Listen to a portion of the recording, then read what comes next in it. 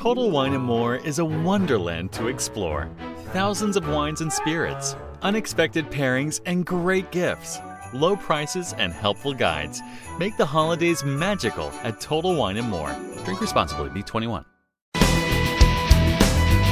Welcome in, everybody, to the second episode of Two Guys Watching Wrestling. Mike and Rich here with you, going through the Black Scorpion storyline. Last week, we covered Bash at the Beach, where Sting beat Ric Flair for his first WCW World Championship. And now we are off and running with this Black Scorpion storyline. Rich, how you doing today? Mike, I got boxes ready because we got so much to unpack with this episode. We're gonna get after you a U-Haul truck. This is we're moving and grooving with this thing. This right off the bat, we're covering today Clash of Champions 12, also known as Mountain Madness, also known as Fall Brawl 90. We just crammed it all into one big show.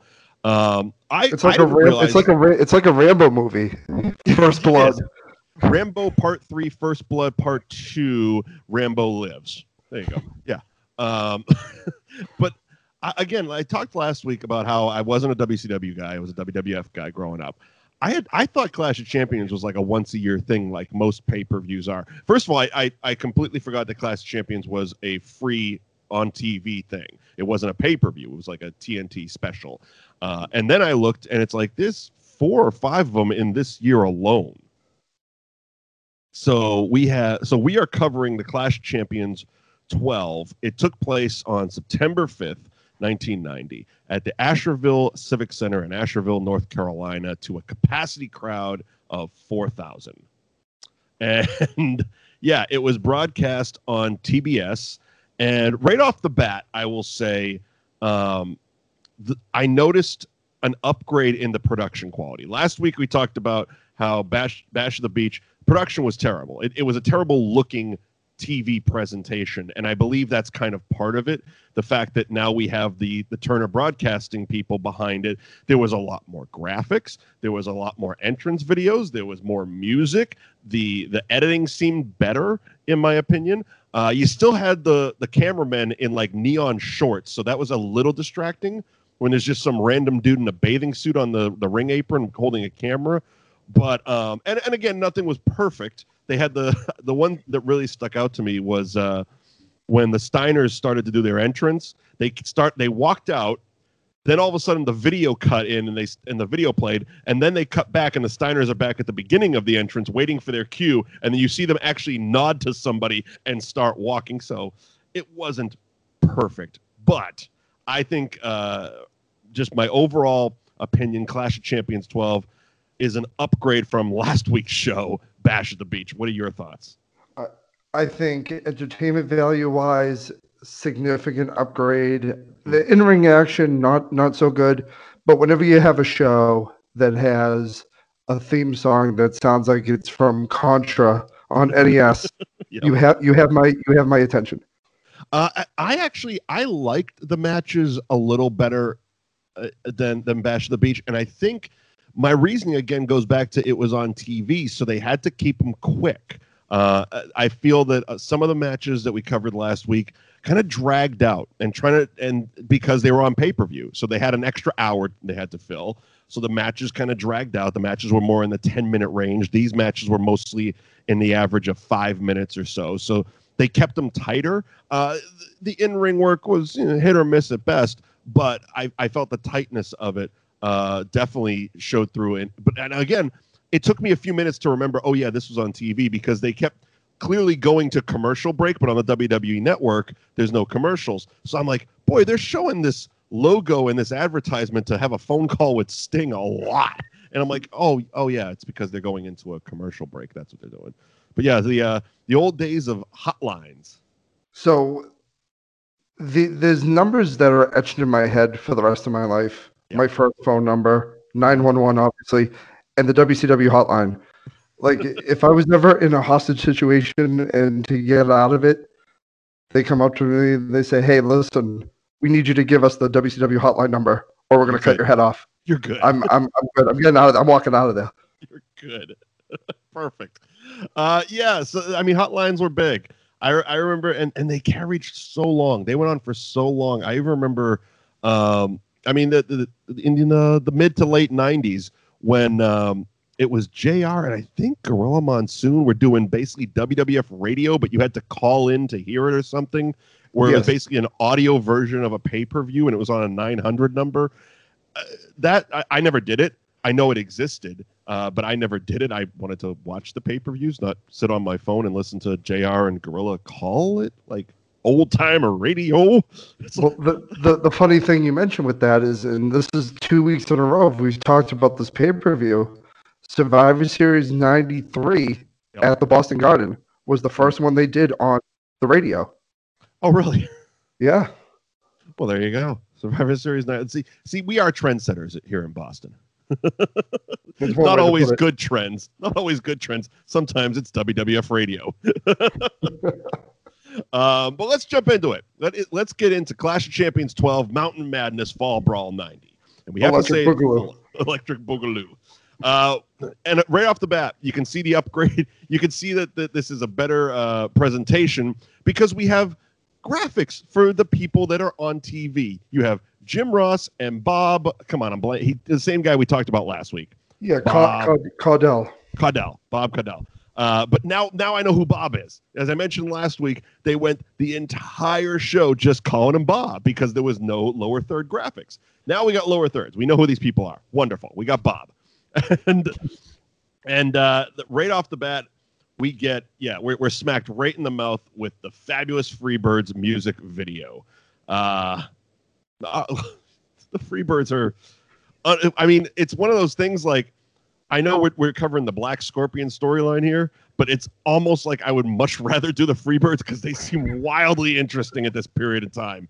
It is really weird. I don't know. It's like Michael Hayes loves him some karaoke, you can tell, and he's that guy in the bar that takes karaoke way too serious. And wow, it's an interesting look back at that time. But they're touting themselves as the greatest rock and roll band in the world, the Fabulous Freebirds. Now, Mike, how many times did you play Bad Street USA when you were a DJ? Oh, nightly. And the request lines were all over it. Like all night long, like, hey, can you play Bad Street? I'm like, man, I've already played it. We'll play it again. I don't care. I'm breaking format. I'm playing. This is the Bad Street Hour, man. We are on Bad Street USA, commercial free, all Michael P.S. Hayes.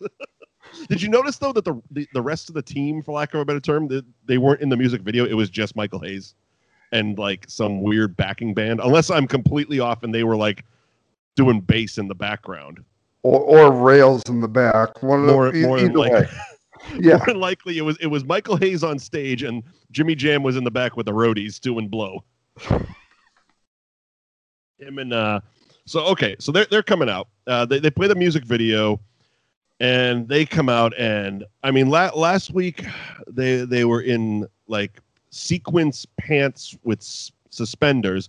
This getup that they're wearing tonight at Fall Brawl 90 Mountain Madness Clash of Champions 12. Is much more what I've always known as the Freebirds, like iconic look. The red, white, and blue, Confederate flag, the capes, the makeup. I didn't know they did the full, racist Road Warrior gimmick, but that's what they're doing. Let's call it what it is here. The whole time I'm like, this is like the racist Legion of Doom, plain and simple. And so Michael Hayes, Jimmy Jam Garvin, all dolled up for the big dance, and they got Buddy E. Lee Roberts in tow. What do you know about Mr. Buddy E. Lee Roberts? He looked really good in the face paint. That was really that's really all the amount of time I spent trying to figure him out. I was more blinded by the amount of glitter that was on with Confederate face. They had enough that would make a stripper blush. It was too much. A lot of glitter, and man, again, their whole presentation, like the Freebirds, to me, are like, you watch and you're like, wow, those guys really are feeling themselves right now. Like they believe their bullshit 100%. Like you see them on the top ropes and they're doing the pointing at each other thing, and I was like there's no question in their hearts that they think they are the coolest thing walking the earth. They are just all in on Freebird action. Of course, a lot of that is probably stimulated by mounds and mounds of cocaine, but nevertheless. Buddy E. Lee Roberts. Apparently, there was supposed to be a 6-man tag. I'm just going based off the commentary that they were telling us. Jim Ross was laying out the story as to why there was 2 extra people at the ring. So Michael P.S. Hayes, Jimmy Jam Garvin were supposed to be teaming up with Buddy E. Lee Roberts to face the wild-eyed Southern boys of Tracy Smothers and Steve Armstrong with Bullet Bob Armstrong. Bullet Bob is Steve's dad. As well as Brian James Armstrong, who was, of course, the Road Dogg. And there's a lot of Armstrongs in this show, by the way. I didn't know that going into it. There's 2 matches from now, another Armstrong. It's almost like it's too much. It's almost too many Armstrongs, because I got to a point and I'm like, wait a minute, is that the same guy? Oh, it's Brad Armstrong. Okay, fine. Because, again, blonde mullets. They all look alike. Those Armstrongs, they all look alike. And so... apparently, Buddy E. Lee Roberts hurt his arm. He's in a sling. He's selling the gimmick. And it turned into just a regular tag team match. But they were very clear that they were being seconded. Not managed, but seconded at ringside by Buddy E. Lee Roberts and Bullet Bob Armstrong. Wild Eye Southern Boys come out. And last week for Bash at the Beach, we realized that they were also going to be a Southern rock group. So another musician group. Also, another group who has love for the Confederate flag, and it's almost too much. Almost, almost.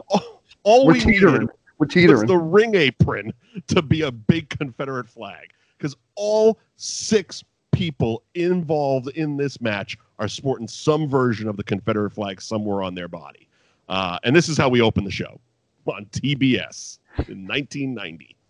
Holy shit. The match is what it is. It's a Freebirds match with Michael Hayes doing a lot of selling.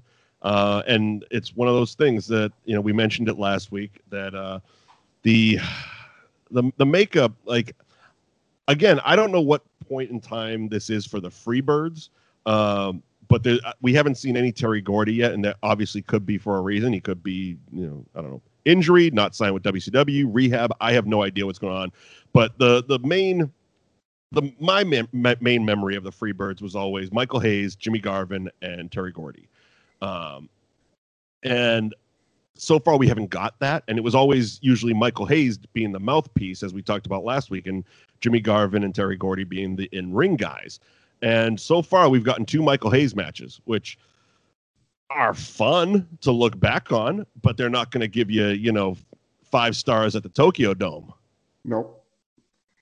So I'm looking here about the involvement of Terry Gordy, because it's funny you mentioned that, because I thought he was around this time too, but. I mean, he definitely shows up in ECW years later, but that's easily 5 to 7 years after this, because I think he was another one of those fake Italians in the FBI. Yeah, I think it ended with him and the Freebirds in the end of the 88, 89 area with them, which is surprising because I always associate Gordy with them in the 90s, but no, looks like it was 88. And then Hayes and Garvin were paired as the Freebirds in WCW in 89. So maybe it was like a dispute over record royalties or something. Yeah, maybe. I mean, maybe Bad Street USA was Gordy's song, and Hayes stole it from him. We got a little bit of a Beatles scenario here. Absolutely. Look, if the Beatles couldn't stay together, there's no way the Freebirds are staying together, because, they are the greatest rock and roll band of all time. And we're not done with the Freebirds, not by a long shot. No, not at all. By a long shot on this show. The match goes about 8.5 minutes, and who we got with it was a roll up, right? Another double sunset flip, I think. Another non-finish. unfinished finish. But yeah, the Wild-Eyed Southern Boys pick up the win. This time they're actually credited as the Wild-Eyed Southern Boys. Last week they were just the Southern Boys and called the Wild-Eyed Southern Boys. Now they're actually full of gimmicks, and they got their coats with their new Confederate flags. They look very shiny and very, very inappropriate in 2020. But you know what? Different time. And Mike, after this, we get to get an answer to a question that I know you and I have really been thinking about. Where are they in the tag team rankings? Holy And shit. later on in the show, they're going to tell us where they are in the tag team rankings. And I'm on the edge of my couch right now to see those rankings. Tony Schiavone, I got to give him credit, put in a lot of reading overtime for this show. Yes. And there's the tag team. And I like that because rankings is the correct term, but they kept calling it ratings. And I, when they first started, my ears perked up because, you know, of course, in current day, all AEW wants to talk about is ratings and ratings and ratings. Yep. And I'm like, what do they do? Like back in the 90s, they were talking about that? Come on, no way. No, they were just using the wrong word. So Yep. The tag team ratings and the world championship ratings, or the top 10, whatever the fucks, it's one of those things. I don't hate the concept of it because it gives everybody on the card a reason to be shooting for the championship, which was something that I liked about. It's a very old school pro wrestling thing. You know, it's like the one that always stood out to me, again, being a WWF guy, was WrestleMania 4. They did the Battle Royal, okay, and Bad News Brown lost to Bret Hart, but he double crossed the Bad News Brown won the thing. Whatever the fuck happened, you know what happened. Anyway, afterwards, there's an interview with Bad News Brown, and he didn't give a shit about the Battle Royal, Bret Hart, the trophy, none of it. He was talking about the championship. That's all he was. Heavyweight, and Bad News Brown, to the best of my knowledge, had never been in the championship picture in that era. He was just going off. I'm coming after the title. It's like, but and weird from a current pro wrestling where everybody has to be in a storyline, and why are you kind of breaking storylines to go off? But remembering back then, it's like, oh yeah, it's all about the title. You're a pro wrestler because you want to be the champion. You get into sports because football because you want to get into the Super Bowl and win the Super Bowl. That's what this mentality was. So I like the ranking system in that respect. Having Tony Schiavone run down 20 names in a matter of 10 seconds live on TV is fucking horrible television. Not only was it horrible, but I had to rewind it 4 times to understand what was happening. I had to take a screenshot of the TV while I was watching it because I didn't know what the hell was happening. So the ranking system seems a bit pretty straightforward to me. They took the 10 people, and the U.S. in the tag team division, the U.S. tag team champions is obviously ranked number 1, so they're the number 1 contenders to the world tag team champions, which was Doom in this situation. It's similar in the singles. The United States champion actually was number 2 because Ric Flair is around, and Ric Flair is not the champion, so obviously Ric Flair is number 1 contender to Sting, which is all kinds of weird because then Lex Luger's right below him. No, I'm sorry, that's actually incorrect. I'm incorrect. But Ric Flair was ahead of Arn Anderson, yes, who was a champion as well. TV champ. Yep. That's where it was, because I did remember when I was watching it, making note, being like, Ric Flair is not a champion, and he just lost the championship, yet he's still higher than one of the second-tier championships. Okay, but Lex Luger was the number 1 contender as U.S. champion. Okay. The one that gets really confusing that we'll get to a little bit later on is when he's doing the interview with Brian Pillman.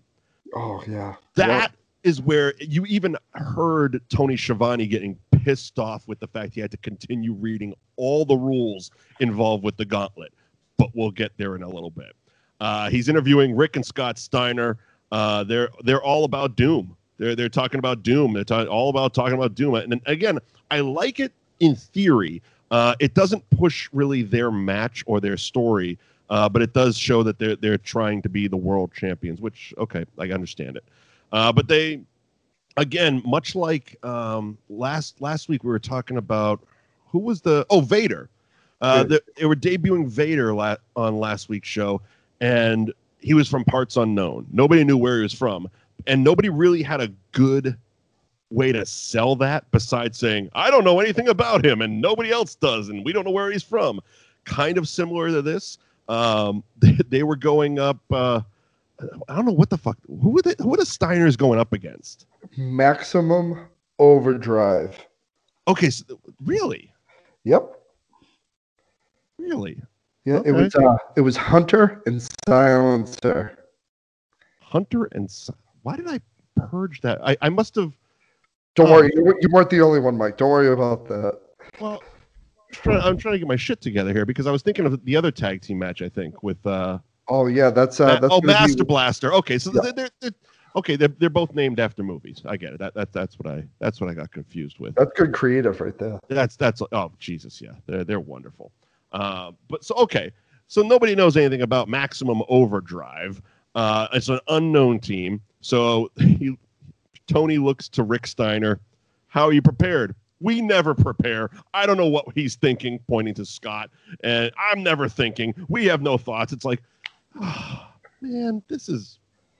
I get it. I get what you're trying to do, guys, but you're not doing it. It's like, yep. I understand you're trying to say, oh, there's never a plan, and we're rogue, and we're reckless, and all that stuff, but you're just not selling it because you're just saying, I don't know, over and over again. But they're saying it very loudly. Everybody's yelling tonight. A lot of grown men just yelling at my TV. The other thing I found interesting with this promo was they just won the titles from the Midnight Express. Yeah. And their next concern is we want to fight Doom. It's not like we're going to defend these titles. We're the U.S. Tag Team Champions. Fuck these titles. We're going for Doom. Yeah, and again, that's one of the downsides of the whole like ranking system and having that hierarchy be so prevalent and so in the focus of the current storyline is it's great that they won the titles, but because they're literally have this ranking system, those titles only get you to second place in this situation. You're just the number one contenders. It's basically a number one contenders belt, basically. So yeah, I get it in the form of this, the way they're selling this, but it does diminish the titles. Which, okay, you're diminishing the United States Tag Team Championships, which last week's show I completely forgot were a thing. You gotta look at the lineage of the. You go back to, I think the first ones were George Washington and Abraham Lincoln. I think they were the first United States champions. From Mount Vernon. It's GW. What do you think his finishing move would be? Oh, God. Probably like the cherry tree chop or something? Got to be something like that.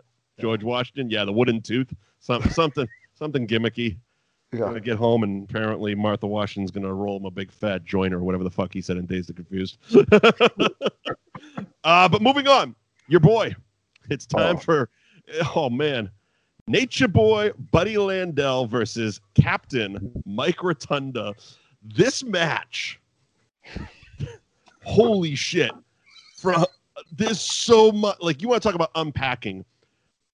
This match has so much shit going on. The exterior of it, you can't even get to the actual wrestling match, which was wildly mediocre. Mike Rotunda looked really pissed off because he was basically dragging Buddy Landel around the ring like a fucking ragdoll. Okay, we start with a close-up of Buddy Landel pointing to his shoulder and what looks like a tattoo that says Skid Row. Kids, Google it. They were a band in the 80s. They were not great. It's like kind of a low-rent Poison. And he was really happy about it. Like, he's sitting there fangirling out. He's just like, yeah, my boy Snake. I got the tattoo. Skid Row, baby. And I'm just like, dude, what the? Like, the first, like, again, this is the first. Well, I watched this for the second time today. Earlier in the week was the first time. And I was like, what's going on here? He literally looks like he should be in the crowd pointing to his arm with a tattoo saying Nature Boy. It's like, why are you fangirling in the middle of a show like this? Anyway, we'll get back to the tattoo because it does come up a little bit later in the match. Then we cut to the ring entrance. Captain Mike Rotunda, Naval Captain Mike Rotunda in his windbreaker, is being escorted to the ring by a woman. Oh, and this woman is escorting him because she won the Burger King Ringmaster Poetry Challenge. What is going on in WCW? The lovely Cindy Anderson. You got her name. I didn't even get that. I'm like, what did he just say? Burger King what? I got to tell you, and this is shame on me. I spent an hour trying to find the poem she wrote for the contest, and I couldn't find it. And if anyone can get a copy of this, please, I need it. It's like the Indiana Jones, what was the fucking thing in that Indiana Jones bullshit thing? Yeah. He's looking for the idol. He's looking for the idol in Raiders in the opening of Raiders. Yeah, I completely get what you're saying, but yeah, the Holy Grail is what you were thinking of, I think. Yeah. But yeah, the Burger King Ringmaster Poetry Challenge. Apparently, she wrote a poem about, I don't know, about WCW? Yes. The contest, from what I have in my notes here, was a poem based on the in-ring action and athleticism of her favorite WCW superstars. Now, what exactly does Burger King have to do with it? I know they probably sponsored it, but like, was it one of those like mail-in things? Like if you buy 70 Whoppers, you mail in like the UPC code with your poem each time or some shit? Like how are they involved? Because I really want to. I would have been more impressed if Cindy won like a Whopper eating contest. Yeah, and from the looks of her, she knows her way around an onion ring for sure. But this was like a kind of like a reading rainbow kind of poem contest. I think it was. I was waiting for LeVar Burton to show up on this thing too, but there was no real like just send us a poem and Burger King sponsoring it. That was really the long and the short of it. This was also, by the way, I did some Googling on Burger King around this time. Yeah. Do you know they had Fun Shape chicken fingers or chicken tenders that they were selling? Fun Shape. No. Yeah. What is a fun shape? There was a star. What shapes were fun? There was a star. There was a duck and a circle. So they made a chicken tender in the shape of a duck. Yes. Why not? Could have been a chicken, but it looked like a duck. Okay. Well, speaking of fun-shaped and Whopper eating contest, Buddy Landel.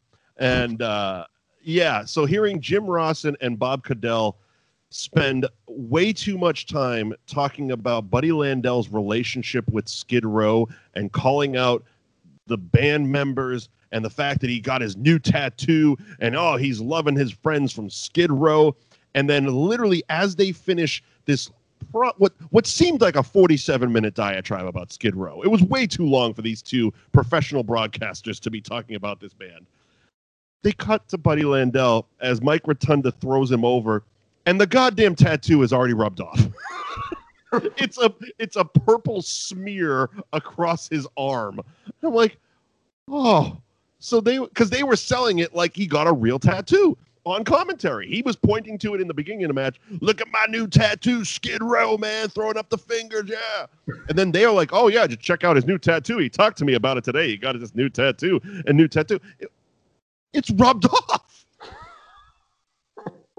Like literally. He's probably in the back with a fucking bottle of Thunderbird and a magic marker right before the match. Going, this is gonna be so cool, man. It wasn't. No. He stinks. Looks like there was a couple of old school moves, some abdominal stretches, a couple of poor hip tosses, and a backslide at 5:38 for the victory. Way to go! Way to go, Captain Mike.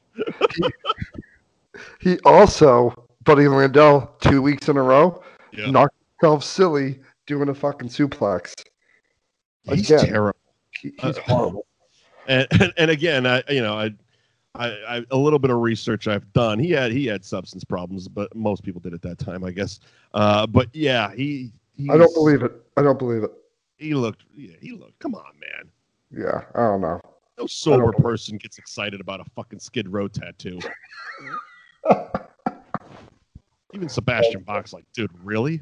Yeah. Fucking, you not? I wouldn't do that. I wouldn't do that. Did not? Shit, man.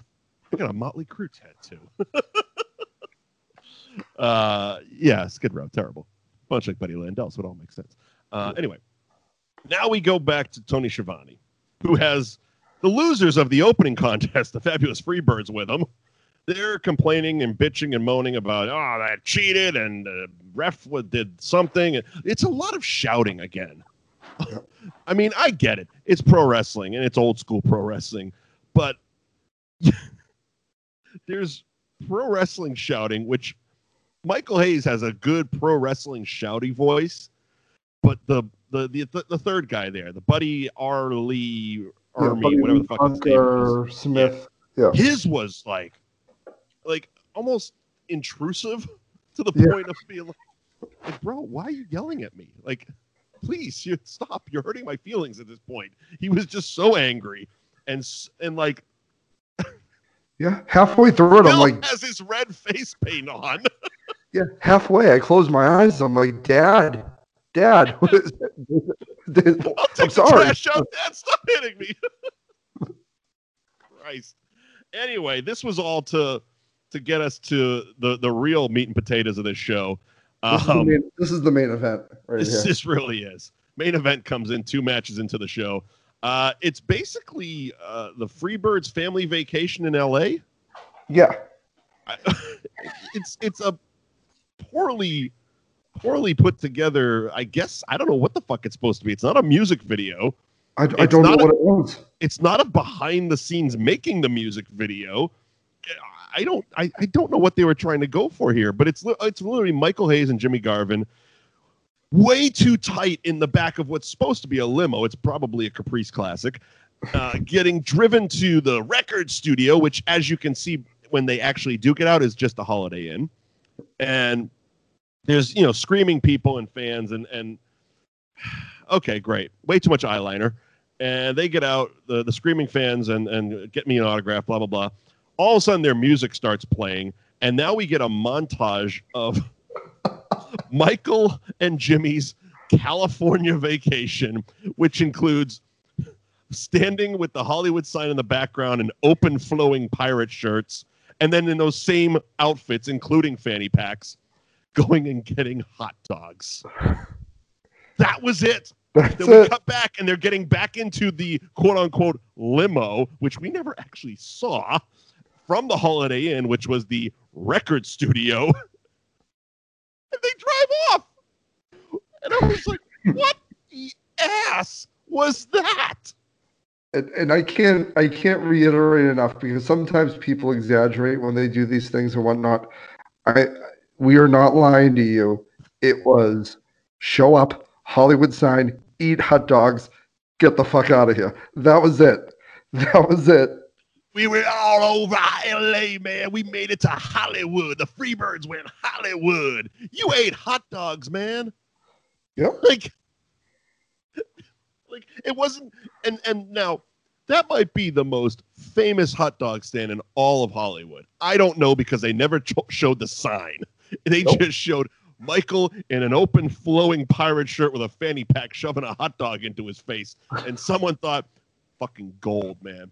TBS is going to love this shit. Do you think they high-fived after and they go, fucking follow that, Nature Boy?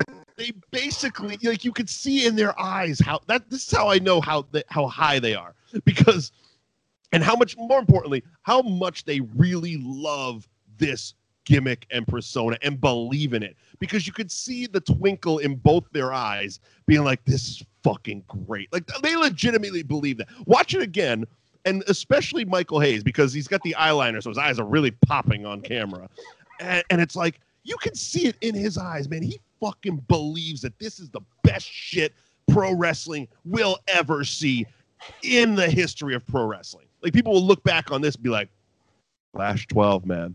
That Freebirds video, revolutionary. Yeah. Fucking changed fuck NWO.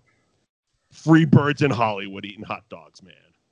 I'd be very interested to talk to wrestlers nowadays, like the big ones like Kevin Owens and Drew McIntyre. Be like, how were you impacted by them eating hot dogs in Hollywood? Like, did that change you as a wrestling fan to make you want to do what you want to do? How was the world's greatest rock and roll band going out for hot dogs? How did that make you want to be a professional wrestler? Please explain it to me. Yeah. Yeah, we definitely have to. We got to do a survey on Twitter on this one, because I mean, this is a true watershed moment in this business. It really is. You know, show up, eat hot dogs, and leave. That's it. Freebirds hot dog vacation or the NWO formation? Which one impacted the business more? Anyways, speaking of the NWO, we come back to the next match. The fucking names in this. White Lightning Tim Horner, God, versus the Candyman Brad Armstrong. Oh, that's his partner. Not even versus. I haven't got that far yet. Yeah, you got the White Lightning and Candyman. And Mike, listen, I know the hot dog is impacting you right now. It is. But we got the Candyman, and he's going to show you what's up right now. Candyman, another Armstrong brother. Would have got it. They all look the same. Tim Horner and Brad Armstrong, also known as White Lightning and the Candyman, versus Iron and Steel, the Master Blasters. The only thing about this match that has any interest to me is the fact that it's fucking the WCW debut of Kevin Nash. He is an orange mohawked version of Steel. They are filthy, by the way. They just got shit all over them. Jay actually comments on that. He goes, they're straight from the steel yard. I mean, again, look, it's one of those things you could tell someone that was in charge of creative, especially in WCW, and I think wrestlers probably in general, because a lot of them back then had a lot to do with their thing. That's why they were all that's why you get Nature Boy Buddy Landel. Yep. Like, literally being like, no, this is what I'm doing. Like, we have a Nature Boy. He's Ric Flair. He's the greatest professional wrestler ever. I don't give a shit. I'm doing it. Okay, whatever. We need 5 minutes, buddy. Go out. Anyway, I think they were all really into Mad Max and the Road Warrior, because Kevin Nash literally looks like the mohawked guy, fucking Wes in Road Warrior. You know, Master Blaster was a character in the Road Warrior. The Road Warriors are a tag team. They literally, at one point, I forget which promotion, it was one of the Southern Territories, actually had a wrestler dress up as the Lord Humongous, the main baddie from Road Warrior, the full mask, the S&M gimmick, and that was his thing. He was Lord Humongous.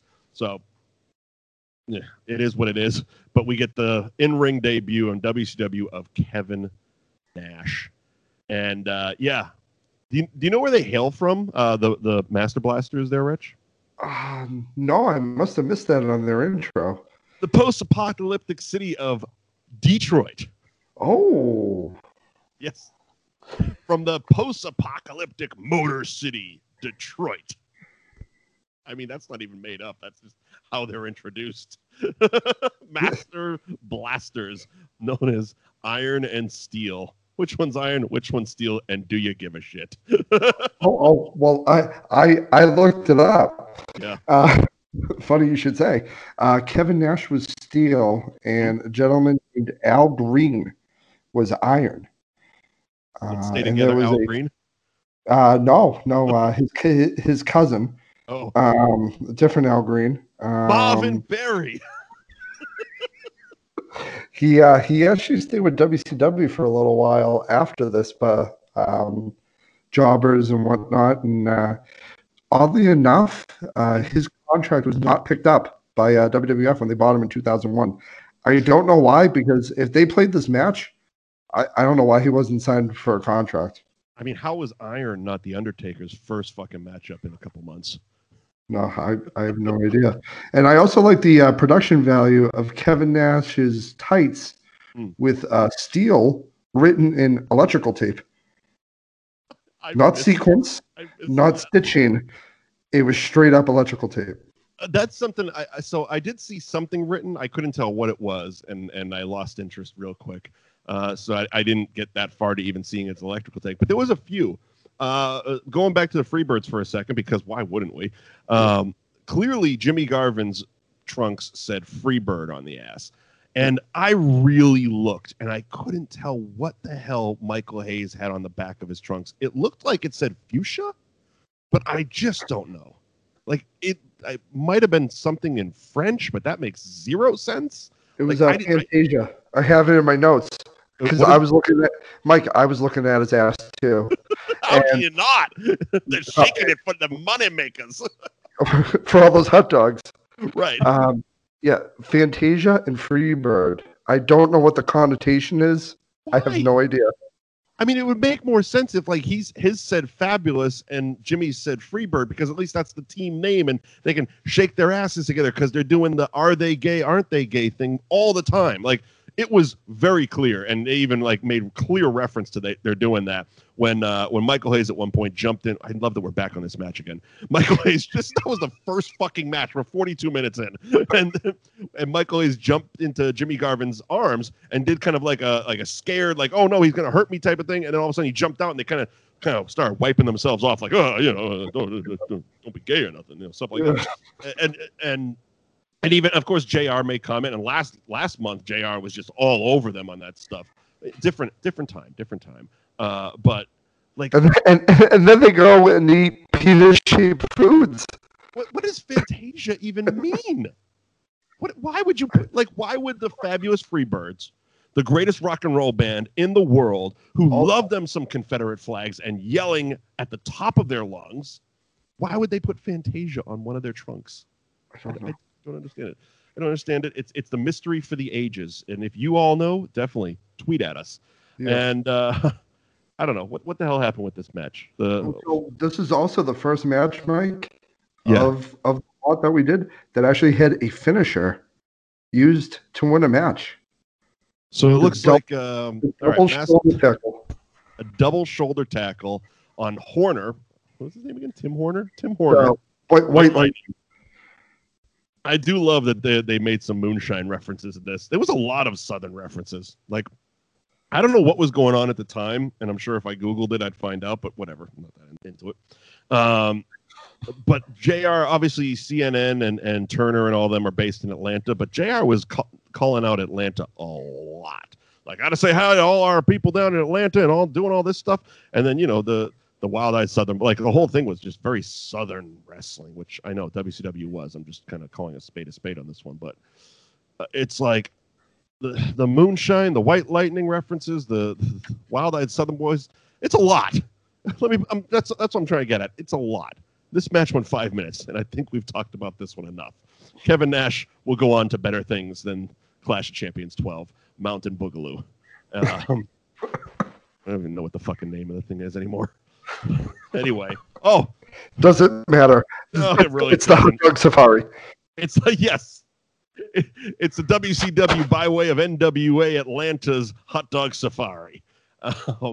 Tony Schiavone is interviewing Flying Brian Pillman, and this is you can hear Tony Schiavone get audibly pissed off halfway through this interview, and it's at no fault of Pillman's.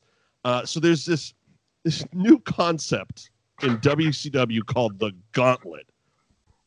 And it is extensive. It takes place over 3 nights, okay? And if you win 3 matches with randomly selected opponents, you'll be awarded $15,000. However, if you lose, those 3 random opponents will then split the $15,000. And they take place over 3 nights on Friday's Power Hour, WCW Saturday Night, and Main Event on Sunday. Now, I just laid out the whole concept for Gauntlet in about 20 seconds or so? Yeah. It took Tony Schiavone about 6 minutes because he had to say over 3 nights, Friday Power Hour, WCW Saturday Night, and Main Event on Sunday. He had to say that line 4 times. Yep. And on the 3rd one, he literally got to WCW Saturday and just go, oh, like you could hear the sigh in him. He's like, I have to say this shit again? Friday Power Hour, WCW Saturday. Like he just starts listing at that point, and it almost becomes very monotone. And like you just get through it. Just get through it. If I just keep talking, I'll just get through it. And then one of my favorite things, because again, this is live to tape, and as soon as they're wrapping up, Tony Schiavone and Brian Pillman do the classic, all right, we're wrapping this up. We got to hold on a big smile. So everybody's smiling. And Schiavone, being the professional, holds his smile because there's somebody behind the camera saying, and we're clear, with a point. Pillman, as soon as Schiavone gives his last, and we'll find out what happens on the Gauntlet on Friday nights, where the fuck they're talking about. Pillman his face drops. So it's like, because the whole time he's very smiley. He's the, as they said, the white meat baby face. He's the, athletic blonde mullet. He's jumping around. He's flying Brian. He's having a great time. He smiles. And then it's like, oh, that split second of, that's the real guy. He hates being there. It was a fleeting second that if you know what you're looking for, you will catch it at the end of every one of these promos, because it's always that they're either waiting in the beginning for someone to point and say, go. Gordon Soley did it on the last one a lot, where he would go and nod and go, okay, welcome back, everybody. It's like, fuck, man, just somebody send these guys to broadcasting school, please. I just don't know how this idea wasn't a success. The Gauntlet? It's terrible. Oh, yeah. Whenever I'm going to read you the first bullet point. A wrestler is selected from eligible candidates who have agreed to compete. That's right. I forgot that part. What does that mean? I don't know. You have to first be eligible and then agree. Like, you're eligible for the Gauntlet? Nah. No. I guess we got to pick somebody else. You think Ric Flair's going to run that Gauntlet? Yeah, I don't know if he's eligible. Maybe not. He's going to apply for the lottery draft raffle. Whenever you have multiple pages of bullet points to explain a concept, and you have to do it in such a short amount of, they only had a few seconds of a promo. Realistically, they had 2 minutes or so. And the thing about the Gauntlet is, it wasn't even there wasn't any matches. This was for their upcoming on TV, right? And makes sense because this some paper. Yeah. But so there wasn't any actually Gauntlet matches that I was I just overlooked watching this, right? No, it was more just filler. This was stuff that was on the weekly show. They never culminated on a clash or pay-per-view or anything like this. This was just TV fuller shenanigans. So the next matchup is the Nasty Boys, Jerry Sags, Brian Knobbs, versus Jackie Fulton, and right off his Red Rooster run, Terry Taylor. This is a match. Yeah, it is a match. It's a match. You got a bunch of functional guys in there. It's about 7 minutes long. Nasty Boys do Nasty Boy stuff. Back in the day, they were solid. They were a good big man tag team.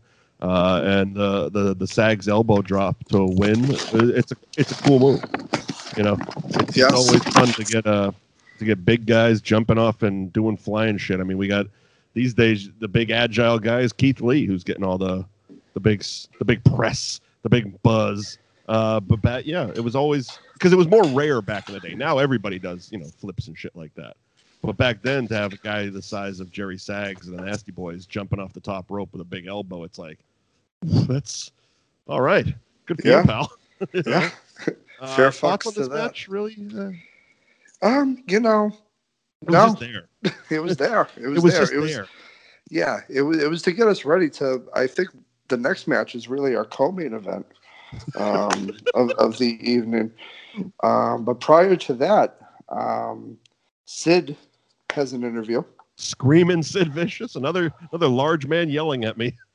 Yeah, and he, just talks about whatever, brings up Stan Hansen for no fucking reason at all. And Sid does not give a shit about the Black Scorpion. Let me tell you that much. No, he does not. Because he just immediately dismisses it and says he wants to be the world champion and take on Sting. It's just Tony's trying to sell the main event. He's like, I don't give a shit about the Black Scorpion. I'm gonna kill him. I was like, what is? Fucking Ole has the book, doesn't he? Great. Yeah. That's classic Sid right there. God. Classic Sid. I don't give a shit. But yeah, that does lead us to our co-main event. Wild Bill Irwin versus Wildfire Tommy Rich. It's the Battle of the Wilds. So we have Wild Bill Irwin, who later would become the Goon in the WWF. That's why he looks okay. Yeah. Against our favorite wrestler. I think it's the podcast's favorite wrestler. Yep. Wildfire Tommy Rich. Wildfire Tommy Rich. Future Italian Tommy Rich. Yes. And Bob points out that he's wearing very patriotic tights this evening. It was more like the Puerto Rican flag, but patriotic nonetheless. I mean, they're red, white, and blue, man, but yeah, they were very much the Puerto Rican flag on his trunks. Yes. But hey, good for him. No, God bless his heart. God bless. Yeah. Tommy Rich gets the win with a Luthez press in about 4 minutes. Devastating finisher. And also, I enjoy the fact that JR had to, again, tell us about 1981. About Harley Race, third youngest world champ of all time. Mm-hmm. I mean, I'm telling you, I can't wait to see more Tommy Riches. We watch these pay-per-views and these shows. I can't get enough of Tommy Rich and his TR and his fucking boots and his fucking Puerto Rican tights, Mr. fucking USA. This fucking guy, I don't get it. I still don't get it. I'm not going to get it. He sucks. Look, when Tommy Rich commits to an ethical background, he goes all in. Just ask later ECW when he's in the FBI. He is all in on the Italian. Of course, I believe he was wearing the Irish flag. He didn't know the difference. Moving on. Yeah. So we get another look at the inaugural WCW top 10 ratings or rankings list. This is more of Tony Schiavone listing over, words. We get the tag team ones, which, of course, Doom are the tag team champions. U.S. champions are the Steiner Brothers, followed by the Rock and Roll Express. The Horsemen are... I'm so glad they made that, by the way. I was worried about the Rock and Roll Express. They have to. I'm so glad. You can't have a top 10 without them. 100%. Followed by the Midnight Express. Followed by the Wild Eyes Southern Boys. Then the Fabulous Freebirds. Samoan SWAT team. Here's a tag team didn't know existed, but it did. Flying Brian Pillman and the Z-Man. We'll get to the Z-Man shortly. Junkyard Dog and El Gigante is apparently what happened to the El Dude brothers. The Attitude Dudes. Yeah, dudes with attitudes. Did Orndorff fuck off? He's like, I don't want any part of your rating system. I don't even like being here, but it's a paycheck. Also, here's another team. Because didn't we just see him with another partner? Apparently, Mike Rotunda and Tim Horner round out the top 10, but didn't we just see White Lightning Tim Horner with the Candyman? Why wasn't he with his tag team partner, Naval Captain Mike Rotunda? Are they different people, though? Are they different people? Are there two Mike Horner? Are there two Tim Horners? I need answers. They very well could be. It's kind of like a Buddy Landell situation. It was two Tim Horners, and neither one would back down in their name. Yeah. So then we come back and we get a promo from Stan Hansen. Oh, good God Almighty! I was a WWF guy. I didn't, as a kid, didn't know really much about WCW NWA guys. I was introduced to Stan Hansen, which is literally this character in the movie No Holds Barred. He was the guy dripping, chewing tobacco shit out of his mouth onto his chest in a dirty-ass bathroom, yelling teeny whiners at the two executives sitting next to him. And that was Stan Hansen in, like, growing up as a kid. That's what I knew him as. Oh, he's a teeny whiners guy. Yeah, I fucking got it. And then it's like I see stuff like this, like, oh, he really was that guy. Like that. It was just. There was no script in that movie. He was just, oh, I'm just gonna do Stan Hansen. Okay, cool. You're weird enough and gross enough. And I think that's what Shivani even says. He's like, this guy's disgusting or something like that. And he was. It was just like it looked like. I mean, it was chewing tobacco, and it was not only was the juice dripping all over his chest, but actual chunks of chewing tobacco were coming out of the side of his mouth as he was yelling about how pissed he was that he was ranked number 6 on this inaugural top 10 list. I'm number 6, and I'm gonna bail. And I'm he didn't even give a shit. He didn't care anymore about Sting. He didn't care about the Black Score. Again, this whole. It's like, we get it. You guys are trying to sell the main event, but all of a sudden you introduce this top 10 thing where obviously these alpha males are all going to want to compete for number 1. And wow, did they just go off the rails off these top 10 lists. Number 6, like, he was so legit pissed. Stop it. That was not acting. He was like, are you fucking kidding me? I'm going to go back and slap Ole in the teeth. Him and his mustache. That fucking caterpillar that he had on his fucking lip. Good God Almighty. Fucking nasty, man.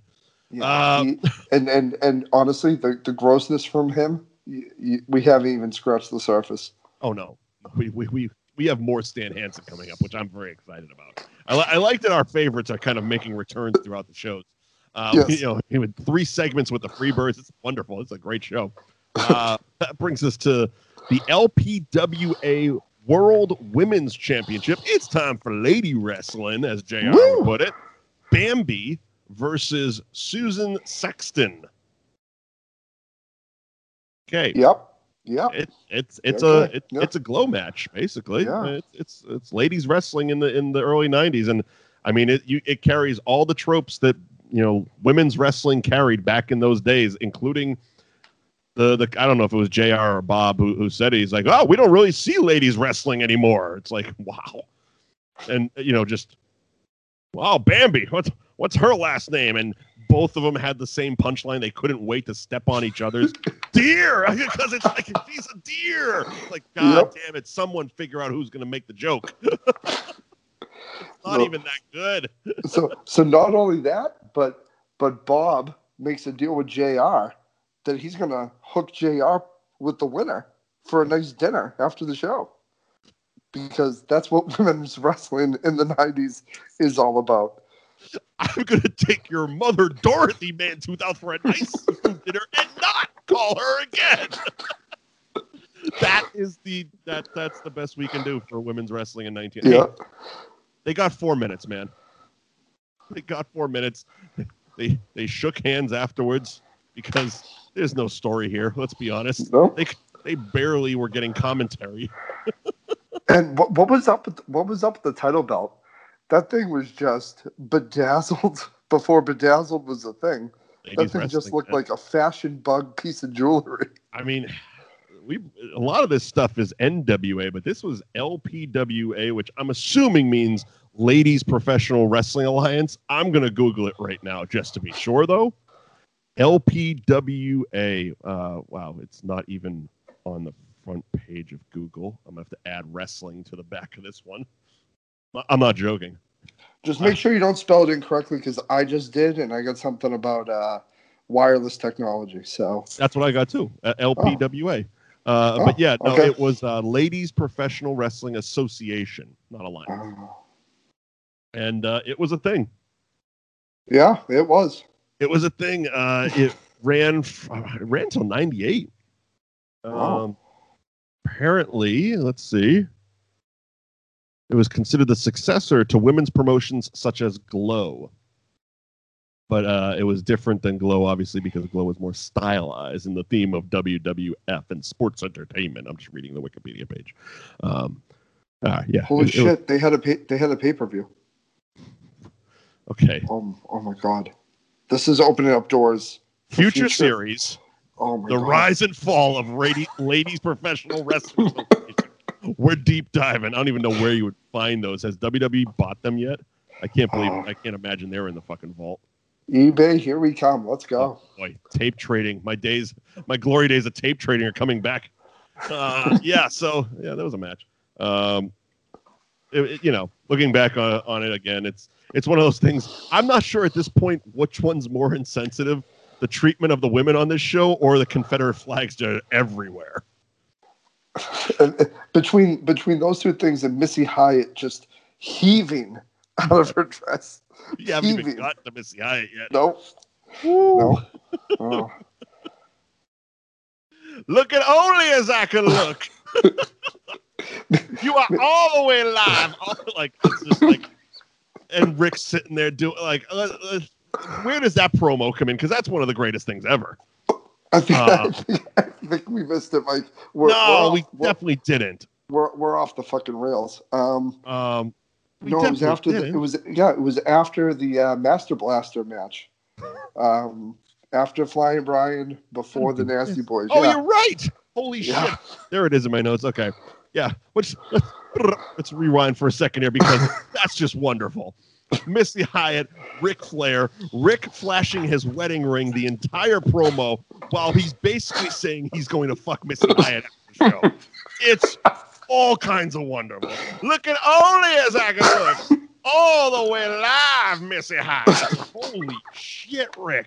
You don't even care that you lost your title last month. You are just all in on Missy Hyatt. Styling and profile. And he did. He held his hand up with his wedding ring the entire promo as if like a giant fuck you to his wife. I'm sure she was like wife number 4 at that point in Nature Boy's life. Yeah. And Missy Hyatt showed up like 2 or 3 times throughout the show.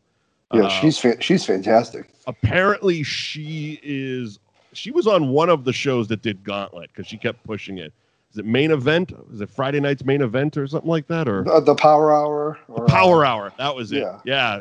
Her and JR host the Power Hour. I'm sure the JR Thursday Night Fuck Shop or whatever else they had. JR, I'll see you at the Power Hour. God damn, I'm going to kill this woman. Oh, my God. Whiskey, help me now. So seeing Missy Hyatt, I viewed it as an 8-year-old, not as a present day 38-year-old. Right. Like if I was of age, right. Like I think she would have been what Sunny and Sable were to us. Like she was. Well, she was something else. That was like the only contrast we really had on WWF was Miss Elizabeth, and I don't think they had started with Sensational Sherry yet, or they were just starting. Because Queen Sherry, because I mean, that Sherry was, as far as the women of that era, I would say WWF was concerned, Sherry was definitely the most risque. But she really got more into it when she was with Shawn Michaels, but that didn't come till mid-90s. But she was with Macho Man for a while. But yeah, Missy Hyatt was just like, she was selling sex to the Southerners, man. This was and let me putting myself at that age, or at least so I was put myself at that age.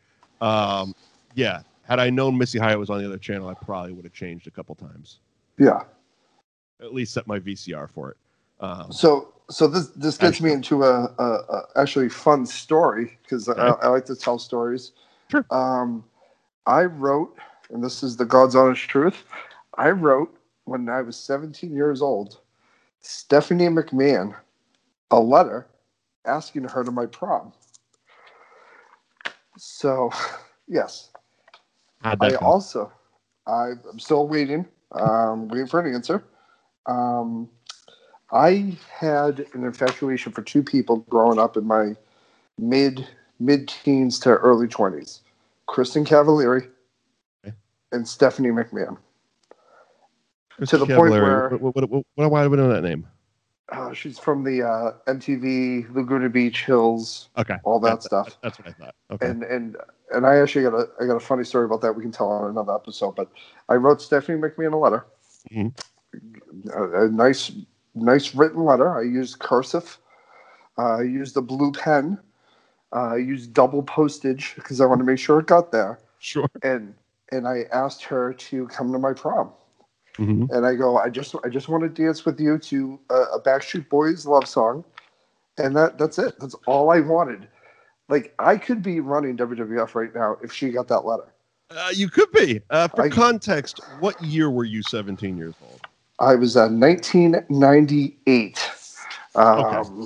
So this was, I wrote it to her in 99, which is just after she debuted on TV. Yeah, so this is like, so I'm trying to put myself in the mindset of Rich when he's getting ready to write this letter. So what we know of Stephanie McMahon at that time was she had just been abducted by The Undertaker and almost sacrificed / forced married to The Undertaker. And then we found out that it was actually her dad that was behind the whole thing. And you thought, yeah, prom date. I thought it seems like an easy yes.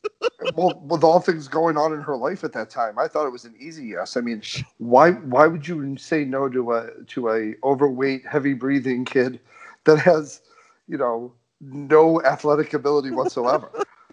Yeah. Instead, she kind of went the other way. You had the chance, Rich. You and Triple H, you were right there, neck and neck. If she had just got that letter, it would have been different. So instead, I actually purchased a custom-made Stephanie McMahon clock that was on eBay for $40, and I just put it in my room. I was infatuated with Stephanie McMahon. So if she somehow listens to this, because I'm sure we're definitely something she's going to listen to. Sure. You owe me an apology. You ruined my senior prom, Stephanie. Or McMahon, at least a polite phone call. Yeah, a tweet or just something. Be like, you know what? I got the letter, but I was too busy. But you know what? I'll give you that dance to, show me the meaning of being lonely by the Backstreet Boys. One of your rain check. Yeah, just wish I had the butterfly effect magic so I could have a seizure here and go back into time and have my slow dance with Stephanie McMahon. I think most of us sitting here in 2020 would love a butterfly effect at this point. Just go anywhere else, even if it doesn't include a dance with Stephanie McMahon. I'd rather take a dance with the fucking Master Blasters at this point. Anyway. Anyway. United States Tag Team Championship match, Maximum Overdrive, not the Emilio Estevez movie, but a tag team named after a movie once again. This is Hunter and the Silencer. I swear to God. Maximum Overdrive. And they're taking on Rick and Scott, the Steiner brothers. I think the Steiners' botched entrance just kind of took me away from this match, and because it was a Scott Steiner match, really more than anything else. We said it last week that we're seeing the seeds of what will become the superstar that is Scott Steiner. Yes. But yeah, that entrance from the technical side of things, I was like, they made you go back to the beginning of the ramp and wait. They really did. It's like you saw them take like 3 steps out. They were all pumped up. They're the champs. They're getting up the crowd and all that shit. And then the cuts to a video. And then when they come back, they're literally standing, looking down, and then they nod and get back into it and start walking back to the ring. And I'm like, oh, that's like the saddest thing ever. The crowd must have watched that whole thing go down. That's embarrassing. And it was weird because they came back and something I couldn't really gather a lot was who was babyface and who was heel in a lot of these matches. Because I mean, the opening match. Let's just go back to the Freebirds for a minute. Yeah. I don't know who was supposed to be because they both were doing heelish shit, and they talked about Bullet Bob Armstrong like breaking a trophy or something like, and they're both. I mean, I don't know how racist it was in 1990, but they're both not really looking too good now. Like if a tag team, I don't give a shit whether you're the greatest country southern rock band or the greatest rock and roll band ever. If you come out in a Confederate flag, you're an asshole in this day and age. But back then, different times. So who was kind of similar? The fans were booing the Steiners. There was nothing happening for Maximum Overdrive. They were just there to get the Steiners over, I suppose. I think it might have been more barking than booing because we have the dog face. Oh, you know what? That might have been it. They might not have been shitting on him. They might have been trying to play along with Rick's fucking shenanigans. Okay. So, but again, solid match. Went about 6.5 minutes, and it ends with another finisher. We actually got a finisher on this one, kind of. I guess at least a move, not a roll up or a clothesline. Yeah. So Rick lifts Hunter up on his shoulders, and then and Scotty jumps up on the top rope and fucking really rough in 2020 DDT for the win. I mean, Hunter went all the way, and Hunter is the Hunter, not Hunter Hearst Helmsley, of course. Hunter of Maximum Overdrive here. The goddamn Helmsley. Yes, he stole my wife. And stole my wife.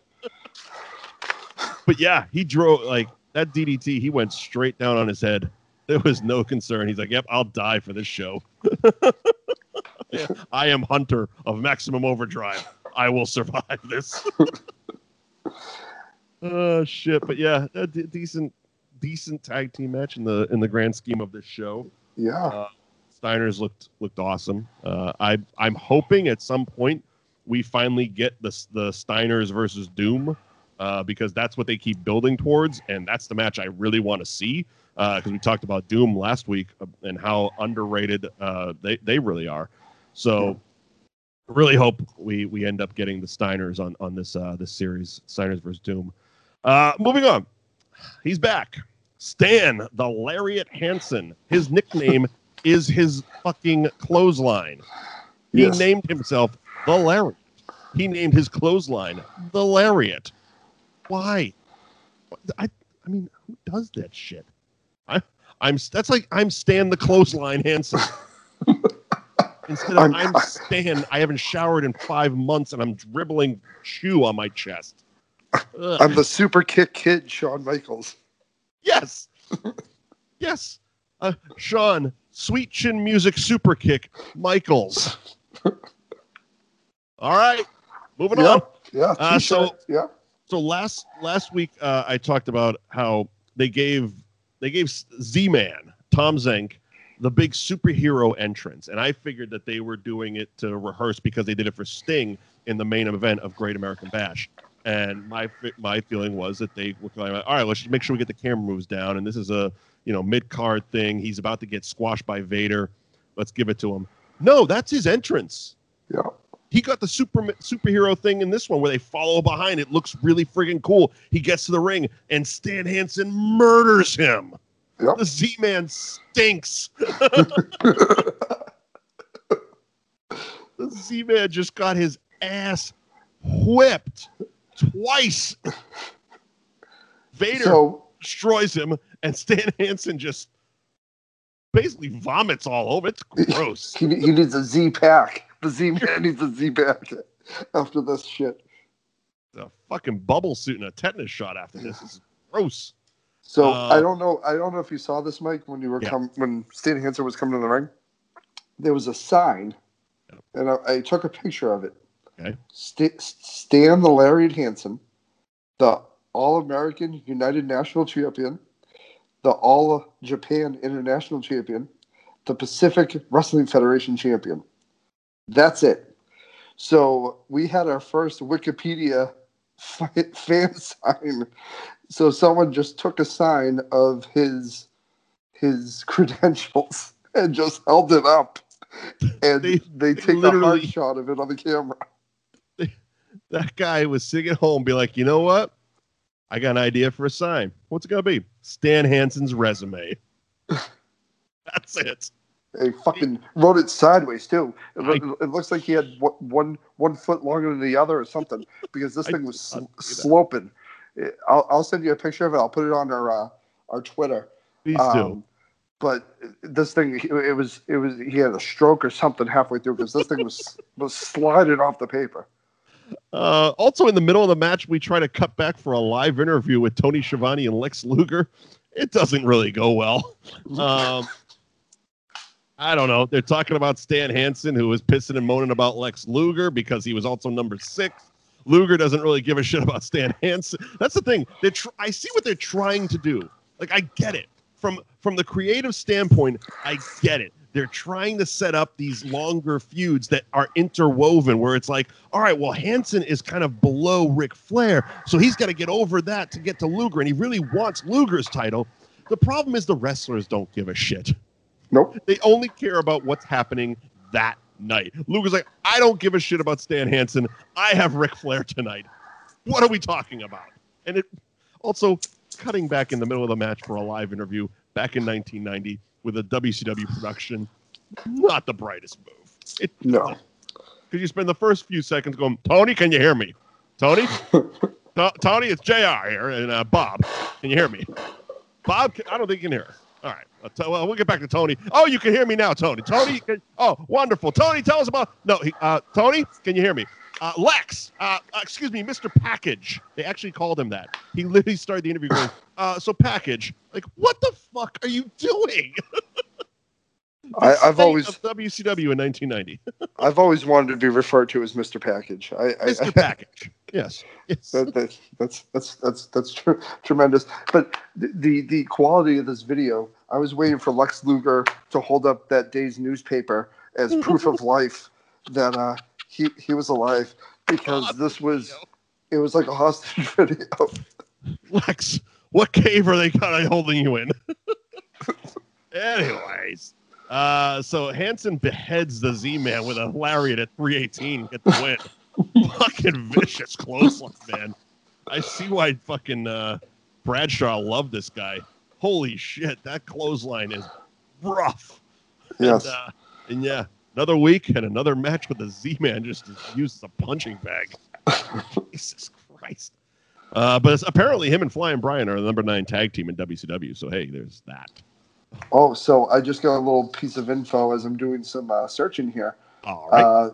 Tom Zink was actually a substitute in this match. For? Care to guess who? I don't know. We talked about him earlier. One of the fantastic dudes with attitudes, Paul Orndorff. Okay. So it was supposed to be Stan Hansen versus Paul Orndorff? Yes. And Zink was a last-minute sub. Due to injury, quote unquote.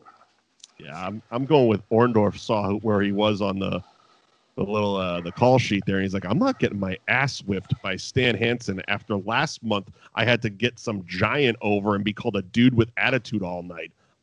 I was in WrestleMania 1. Somebody, I'm Mr. Wonderful for fuck's sake. That's interesting. Okay, so yeah, somebody steps out of a jobber spot, get the Z-Man. He'll take a beating. So we take a look at some footage of Flair and Luger's match from Wrestle War, which was in February, and we get back to another Schiavone and Mr. Package interview. Does a little bit better job of putting over the importance of the United States Championship. And notes that, Ric Flair needs that title in order to become the number 1 contender to Sting's title. Probably the most coherent explanation of their ranking system that we've had all night. That brings us to their match. United States Heavyweight Championship, the Nature Boy Ric Flair, and the Total Package Lex Luger. This is a solid match. This is yes. Again, it's one of those things. We talked about it last week. Ric Flair, the man is really the best. And as someone who grew up without Ric Flair, I grew up with Hulk Hogan as a WWF guy. it's so refreshing to look back as an adult and really appreciate, like, oh yeah, that's why everybody talks about him. That's why all the wrestlers are like, yeah, Ric Flair was the best. He's the GOAT, et cetera, et cetera. It's like, oh yeah, he really, yeah. Whether he's winning or losing, he's getting people over, plain and simple. Yep. Prince money. Great match, lots of chops, as you do. It goes. This is one of the longer ones. 14:26. Now before the Smoz finish, Stan Hansen comes back. Yeah, he does better than ever. I don't think he actually came back. He was still just beating on the Z-Man outside the ring the whole time. I'm just gonna kill this motherfucker. Give me some more chow. So it was an image that, you know, it's kind of a microcosm a little bit. Lex Luger is on the floor with Ric Flair. He's on the ground rolling around, and you just see cigarette butts all around Lex Luger, and he's rolling around in cigarette butts. And it's just, for some reason, the imagery in that just really struck me funny. That's a sign of the times. You could smoke in arenas back then, plain and simple. But there was something I noticed on this. There was a guy in a tuxedo sitting at ringside, and for the most of the show, whenever they would cut to him, he was sitting on the phone. He was on a landline, and I don't know what his purpose was. Like, what was going on at ringside that this guy, I don't know who it was, and they never really made an effort to cut to him. It's just, I would occasionally catch him when the fights would go outside, and he's sitting there on the phone. And I'm like, did this guy like miss a dinner reservation or something? What is happening here? I don't get it. And I know it's completely random, but that's the type of shit I see when I'm trying to figure out why Stan Hansen is still at ringside with tobacco in his chest. Do you think he was maybe the Freebirds record executive? He was calling in another order of hot dogs for the Freebirds. He's on the phone with Oscar Mayer himself. I need more hot dogs for the birds. Michael will not go on stage unless we have 15 hot dogs and brown M&Ms in a brandy glass. Dicks. So yeah. Yeah. Stan Hansen jumps in. Yeah, the human UTI comes in, and Jesus Christ, he put all the chew in at once, or this thing, he's part clusterfuck, part tornado, and he's fucking just everywhere. And then he spits on Luger. He spits the whole wad of it right onto his freaking chest. Imagine that. Like, you have probably the match of the night on Clash of Champions 12, Mountain Jam 47, Fall Brawl 96, and you wrap it up. Like, you bring the house down, you tear it up with Ric Flair, the best in the business, and it ends with you getting a big, juicy wad of some dirty bastard's tobacco spit and chew right on your chest. Yeah. That's how you get a payoff, pal. And he's the champion. Yeah. Fucking champion. But nevertheless, this obviously ends in a disqualification. Yeah. I mean, this is yeah. That's all you can say. Yeah. It's one of those things. It's like I said, the top 10 system, I don't know how it was put together. I don't know who put it together. But knowing enough about pro wrestling, there was obviously a bit of maneuvering. I gotta be above so and so. I gotta be above so and so. So yeah, you saw it in his promo, and you also saw it in the beatdown he gave the champion here. Stan Hansen's pissed about being number 6, plain and simple. Like, he's not even like he's number 3. It's not like, oh, it's Luger, Flair, and Stan Hansen. He's number 6, and he's not happy about it. So fuck you guys for going back to Japan where they let me spit on them for pay. So Luger had cigarette butts and chew all over him as he gets helped to the back. This fucking shit is unbelievable. So we get back, and here's Sting, and he's all business now. We get a bit of the promos, if you want to call them that, from the Black. Excuse me, Burger's coming back up on me. It was that Stan Hansen match. But yeah, so we get the Black Scorpion promos that we've been waiting for. And I mean, they didn't even try with this. It looks like a thumb. It looks like someone took an out of focus picture of a thumb and had Ole Anderson talk over it. So, Sting, I want your life. Venice Beach, California, 1986. What the hell? think about it, Sting. Think about it. And Sting's just like, I'm not thinking about shit. I'm going to the ring to take his mask off. Like, what? It's like there's no answers because nobody has a clue where they're going with this. So you say the Scorpion looks like a thumb. I think he looks a little like a Dr. Claw from Inspector Gadget. I'm just waiting for the cat to jump on his lap.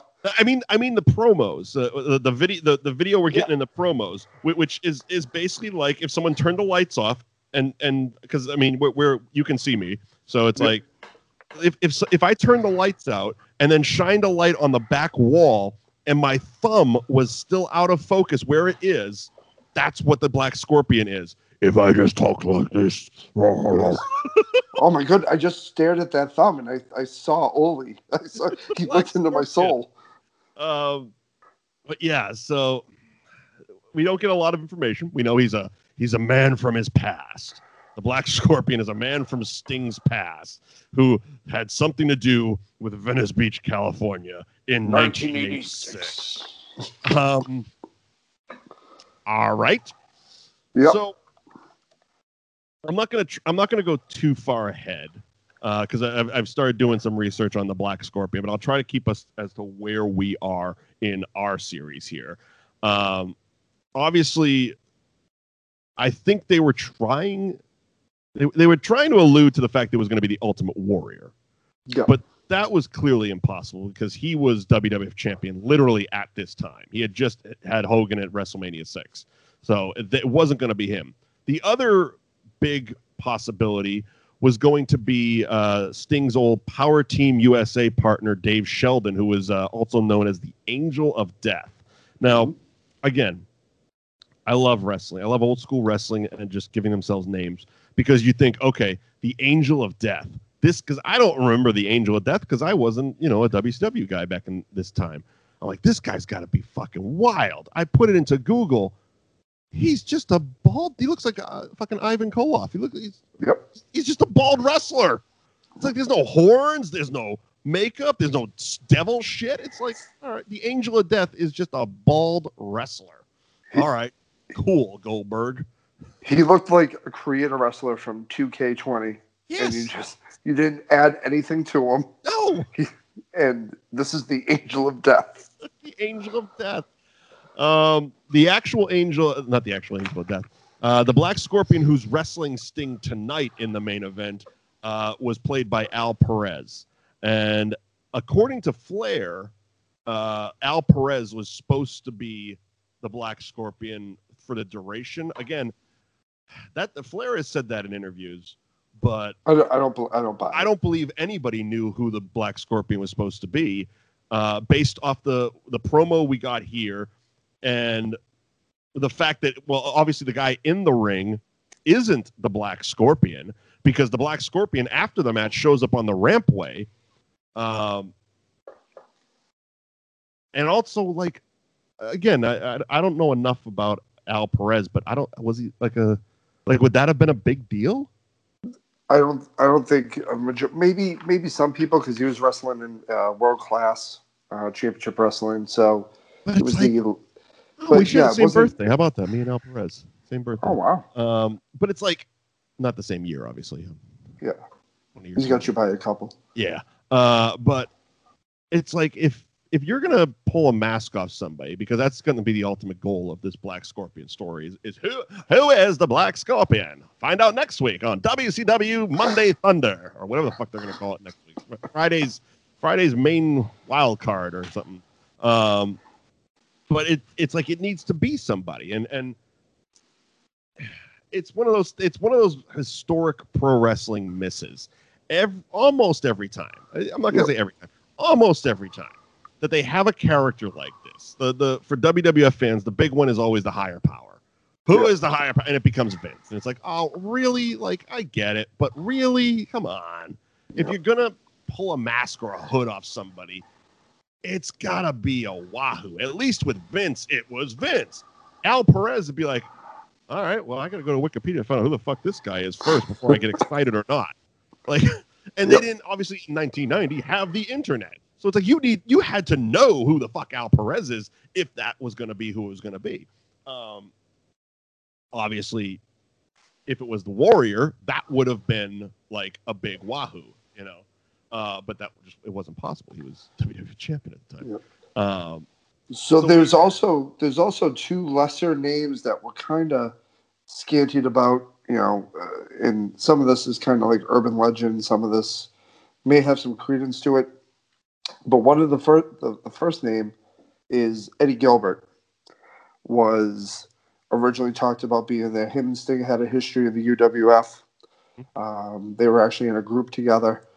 And the other was gentleman Chris Adams, who later on went to WCW, but also had history with Sting going back to California and all that. So they really, when they did that whole 86 California, think about it, shenanigans, they initially, okay, we did this. We have 4 people it could possibly be.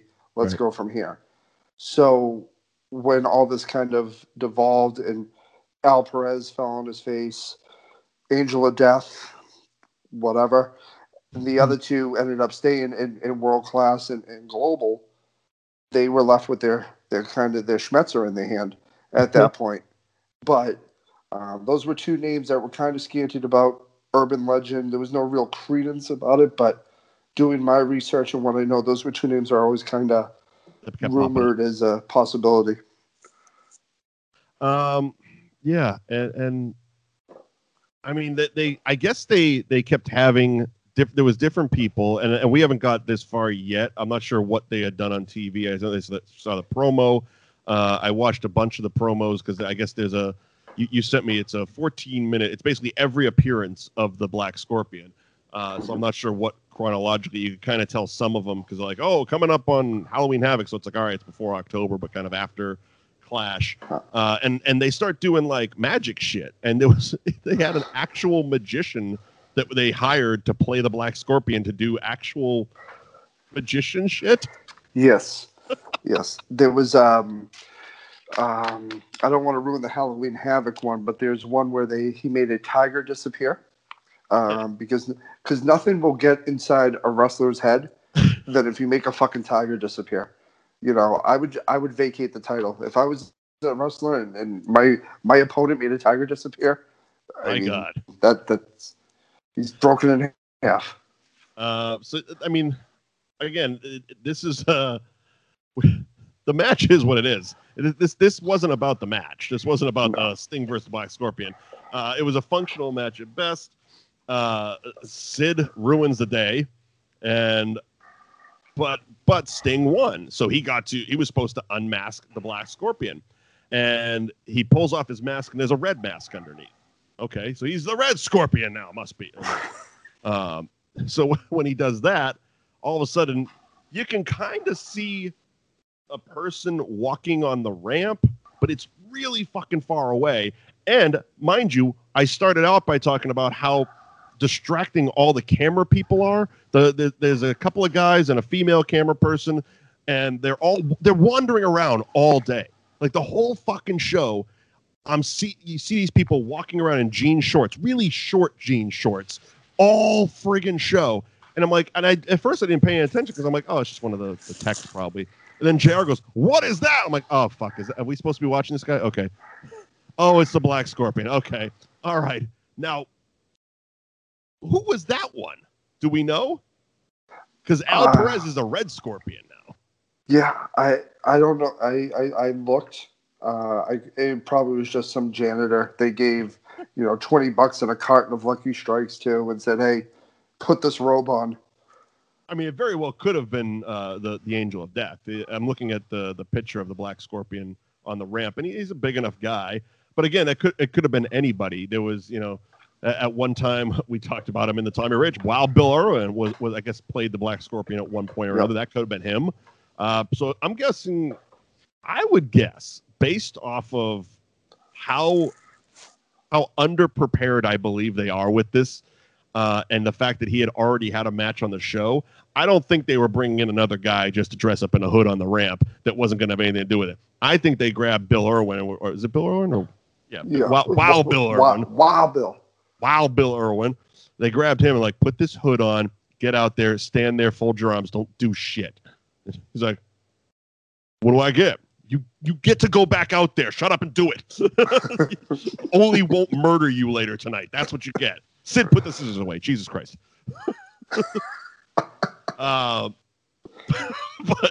But yeah, so we get the mystery of the Black Scorpion. He is yet to reveal himself, and this is gonna start getting really weird. This is where the fun starts, because this is where the promos start coming in on the weekly TV shows.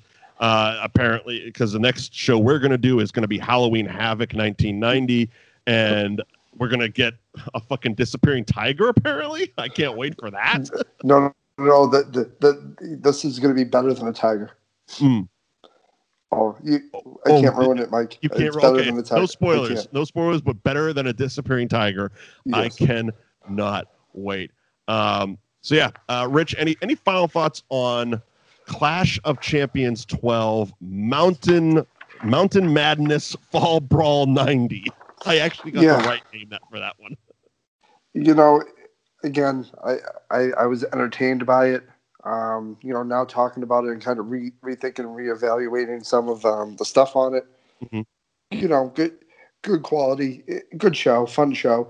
And it's actually a show we kind of forgot about when we initially planned it. And going through the timeline, we saw this. And between the Freebird shit and seeing the Z-Pack, Stan Hansen. I mean, this is killing a Z-Pack.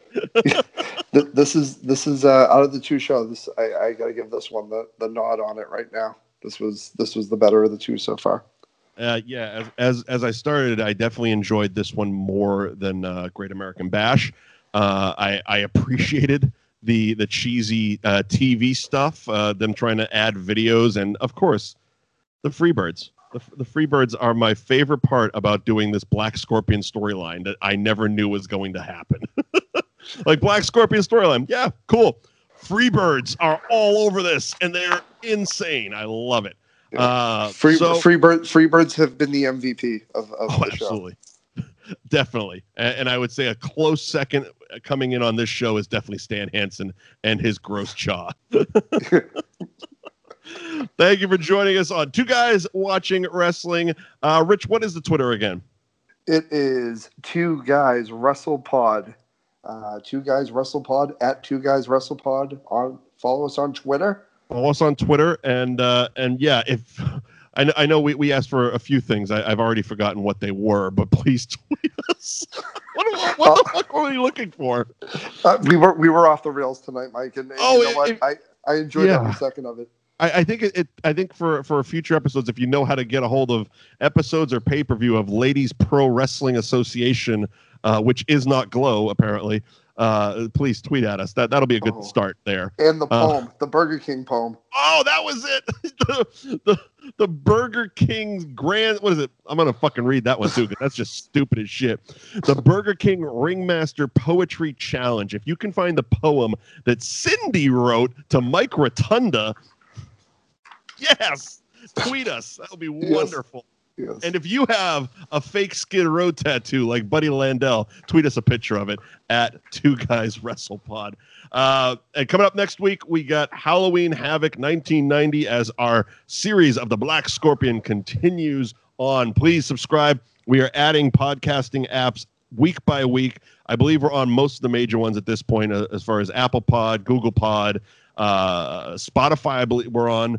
And a number of others. So if we're not on your podcasting app, you're probably not listening to this, but have your friends tell you how to get in touch with it and then tell us and we'll get it on that podcasting app.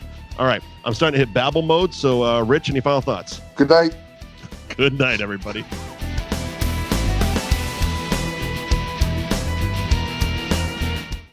Support for this episode has been provided by Ratio keto-friendly dairy snacks. If counting macros makes your head spin, count instead on a snack by Ratio. They've done the math for you, so you can spend less time studying the label and more time enjoying your day. Creamy and delicious, try strawberry and vanilla for 2 grams of carbs and a unique combination of sugar and protein. Interested? Ratio keto-friendly dairy snacks are now available in the yogurt aisle at Walmart. Always consult your physician before starting an eating plan that involves regular consumption of high-fat foods.